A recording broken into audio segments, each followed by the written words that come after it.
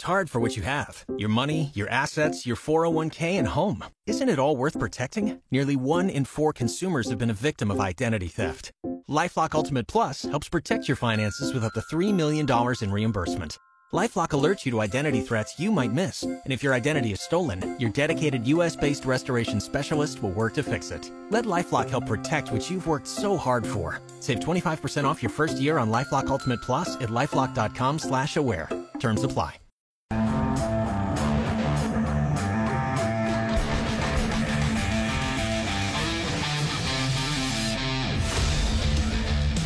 Welcome back. It's Jordan Miller here on News Talk 1480 WHBC. So before the break there, I was telling you how I felt about the Uvalde, Texas shooting and the police response. Now, I, as an outsider looking in, it's easy for me to cast my judgment and say, that those police should not have waited 77 minutes. I could say that because that is what I believe. You could hit me with, well, you don't know what it's like to be in their shoes. Maybe they had to wait 77 minutes. Well, if it was your child in there, you wouldn't want them waiting 77 minutes.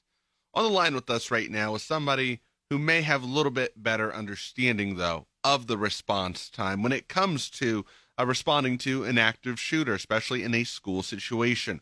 And that's the Stark County Sheriff, Sheriff George Maier. Sheriff, how are you on this Thursday morning? Hey, good morning, Jordan. How are you today? I'm doing well. I've got to tell you, sir, I just watched that video for the first time maybe about 45, 50 minutes ago, and it was heartbreaking. It really was. Hey, you've seen the video, correct? I've seen bits and pieces of the video. It's been edited, and so I've seen some versions of it, yes. And when you see it and you hear the time frame, that time span of 77 minutes, and you see them running towards the room, running away from the room, more officers coming in, and them just essentially repeating those steps, what's it like from a law enforcement standpoint to see that? Well, first of all, this is not a training exercise. This is a real life application, and so from that standpoint, it's really disappointing to see something like this. And I know you said some people will say, "Well, I wasn't there. I don't know what the situation is." But I'm going to tell you something. All across this country, law enforcement trains in the response to an active shooter.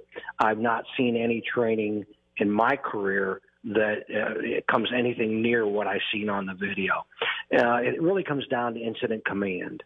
All law enforcement agencies are trained, as well as our fire and EMS are trained in incident command. It did not appear to me that there was an incident command, any structure for giving directions, giving orders on what to do. And so it appeared as if there was a lot of chaos and confusion.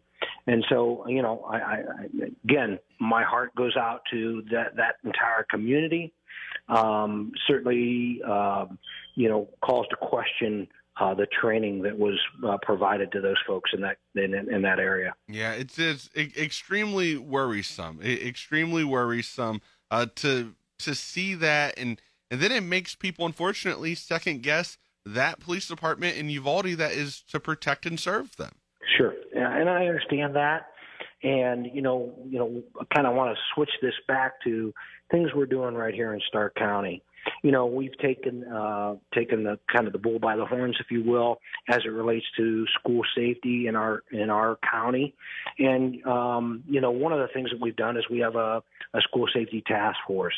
And so for the last 4 years or so, we've been utilizing that platform, if you will, to address school safety and security within our facilities right here in Stark County.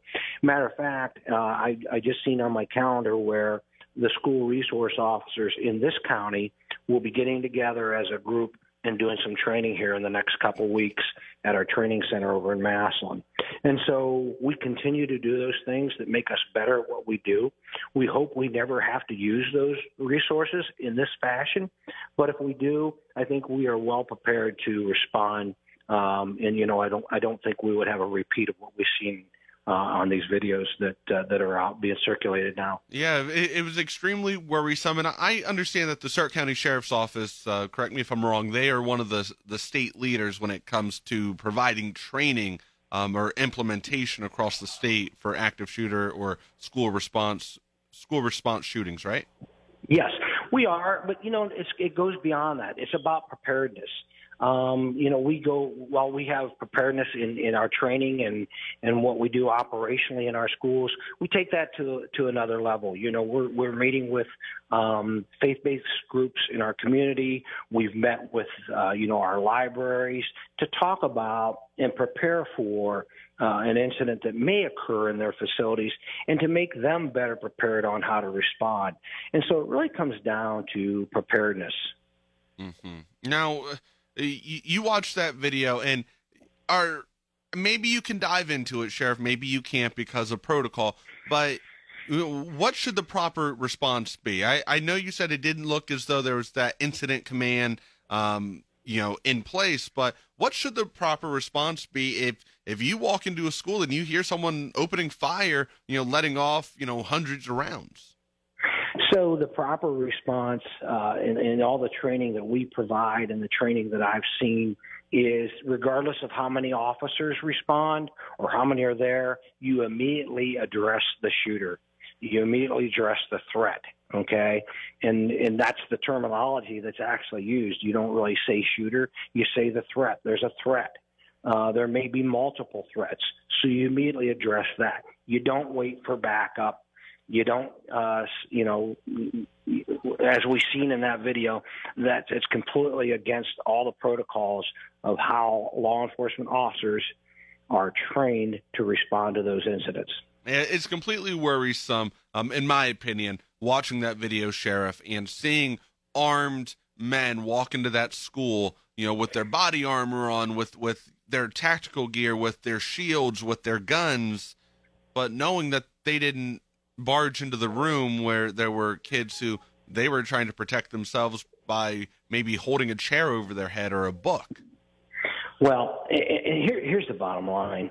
I know it's dangerous. This is a dangerous job. Men and women in this career put their lives on the line each and every day. That's part of what we sign up for. This is a calling. This is not a job for just anybody. You have to have the resilience to respond to these types of things.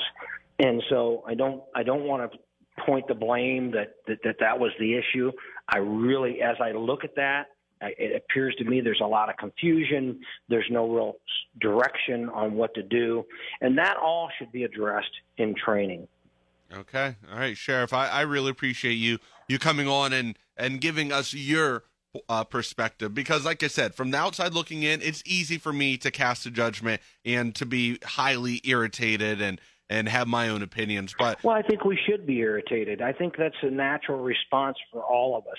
We have a higher expectation of what our folks should be doing in an emergency situation, a life-threatening emergency situation, such as the Uvalde situation. And so certainly we should all be irritated, but we should learn from this and commit to be better at what we do. Stark County Sheriff George Maier, we appreciate you taking the time as always on this Thursday morning. Thanks for coming on. Thank you, Jordan.